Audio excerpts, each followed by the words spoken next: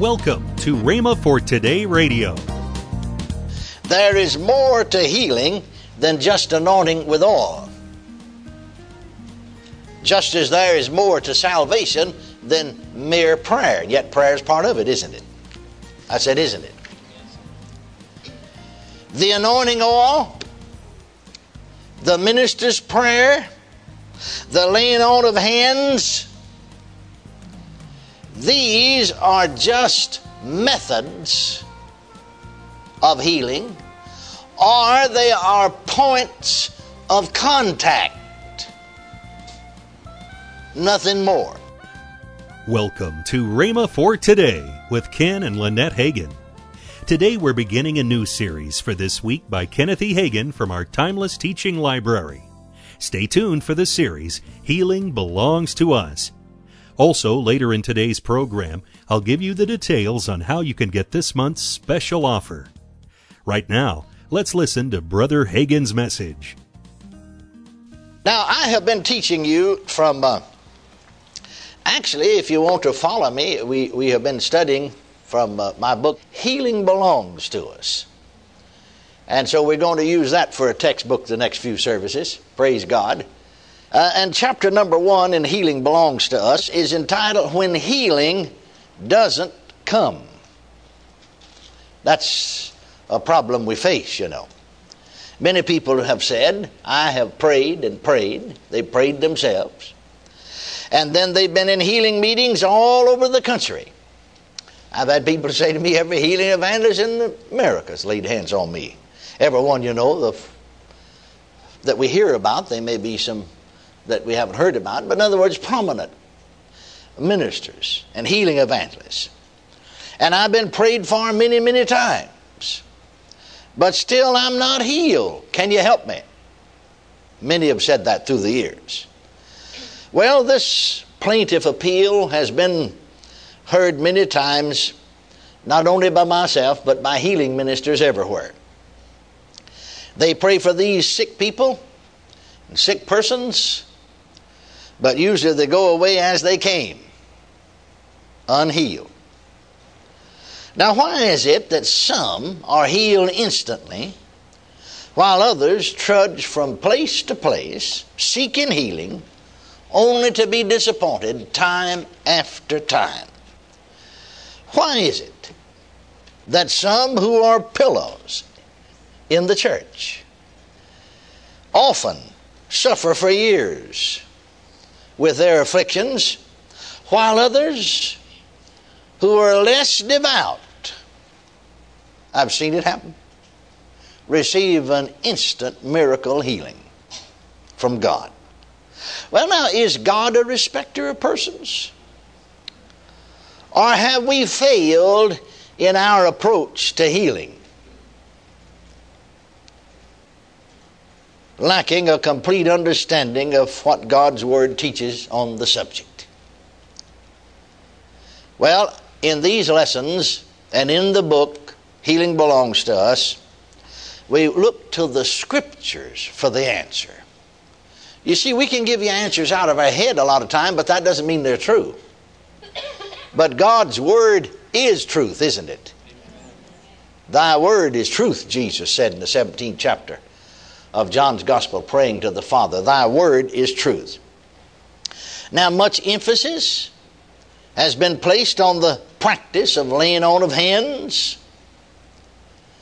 and upon anointing with oil and praying for the sick. But listen to me carefully now to get what I say. If you don't, you'll misunderstand it. There is more to healing than just anointing with oil. Just as there is more to salvation than mere prayer. Yet prayer is part of it, isn't it? I said, isn't it? The anointing oil, the minister's prayer, the laying on of hands, these are just methods of healing, or they are points of contact. Nothing more. Anointing with oil laying on of hands will not heal you. They are just avenues through which we can release our faith in God's Word. But if we don't know what God's Word says, then we cannot release our faith in God's Word.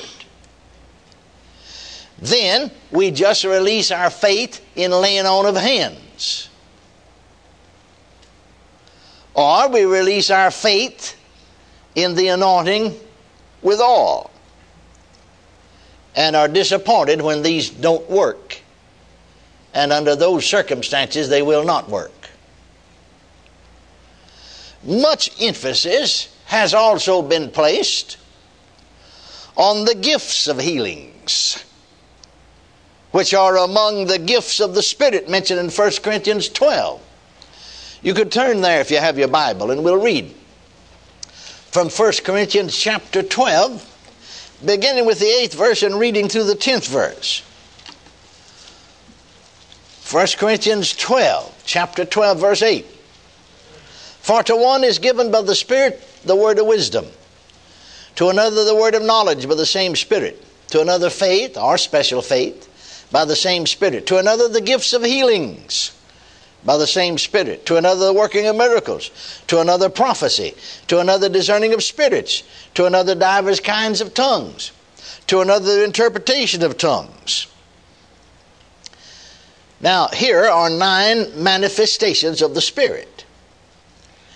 And among these 9 manifestations of the Spirit, we call them gifts very often, they're also called manifestations, are the gifts of healings. And there will be manifestations of these supernatural gifts where people preach them and teach them and believe in them and yield to the Spirit of God. But these gifts are not always in manifestation. Notice the following verse. Thereafter he lists these 9 manifestations or gifts of the Spirit, and he tells us, but all these worketh that one and self-same Spirit, dividing to every man severally as he will, not as I will. Many times new Christians have been healed by manifestations of the Spirit. Then the next time they're sick, instead of believing God's Word, they expect to be healed again in the same way. And they're disappointed when they're not. And as a usual thing, they will not be. We need to understand that.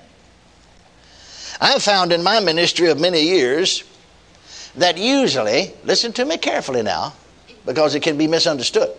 Usually, these supernatural manifestations of healings that we call gifts of healings are seen either among what we call denominational people, people who have not heard about divine healing or have not heard it taught. You don't see much manifestation of among full gospel or Pentecostal people, or for them. Or they're manifested for sinners. Now, I know, here's 1 or 2 illustrations. I went out to preach a camp meeting 1954 for the Foursquare folks in California. And after the camp meeting, then I stayed over and was conducting a 3 weeks meeting in church there, Foursquare Church in Lodi, California. There was an older gentleman in the church that was 82 years old. And so, after some of the teaching in the daytime, day teaching services, he came to me and said, you know, Brother Hagin, I'm beginning to see something. Good. I said, what are you seeing? He said, well, I'm beginning to see that God expects something of me. Now, you'd think a fellow would know that. Especially that had been in the church and been saved and baptized with the Holy Ghost for many years. Are you listening to me? And so he went on to explain that he moved to California for his health. in 1924. Now you see, this was 54, so that was 30 years before. He is a grown, married man, had children, family. Then, because he's 82, you see, 30 years before, he's 52. He was 52 when he moved to California. The doctors had said to him, the state he came from, that if he went out in a milder climate, he might live another 2 years. But that he couldn't possibly live very much longer at 52, you see. Well, he got out there, and that was the year that Miss McPherson, Amy Semple McPherson, built Angelus Temple, or the year it was built. And so somebody told him about these healing meetings. He went over there and got into the healing meeting. Well, you had to go through 5 healing classes before you could get in the healing line. They wouldn't even pray for him. Miss McPherson, there's a man there taught healing lessons in the afternoon. So you had to go there to get a card to get in the line at nighttime. And so he got in and was instantly healed of an incurable condition.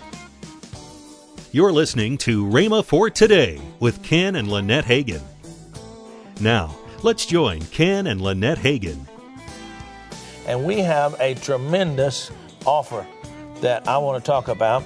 Here is a CD by my dad, Healing Faith, and then my book, Executing the Basics of Healing.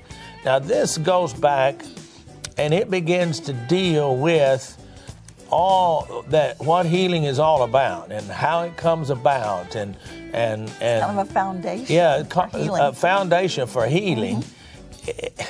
You know, I deal with brushing up on the basics. In other words, understanding healing is what that is. Yes. And then dealing with the subject of God's will to heal, and then talking about that the Lord is the healer. And then I talked about that healing belongs to God's creation. Yes. And I talk about methods of healing. And then I talk about a subject that many people need to realize, and that I say God's medicine. And this is God's medicine, That's the Word right. of God. It says so in the Word. Yes. But this is the Bible Healing Study Course. We have had this for years. It's one of the put together from my dad's teaching.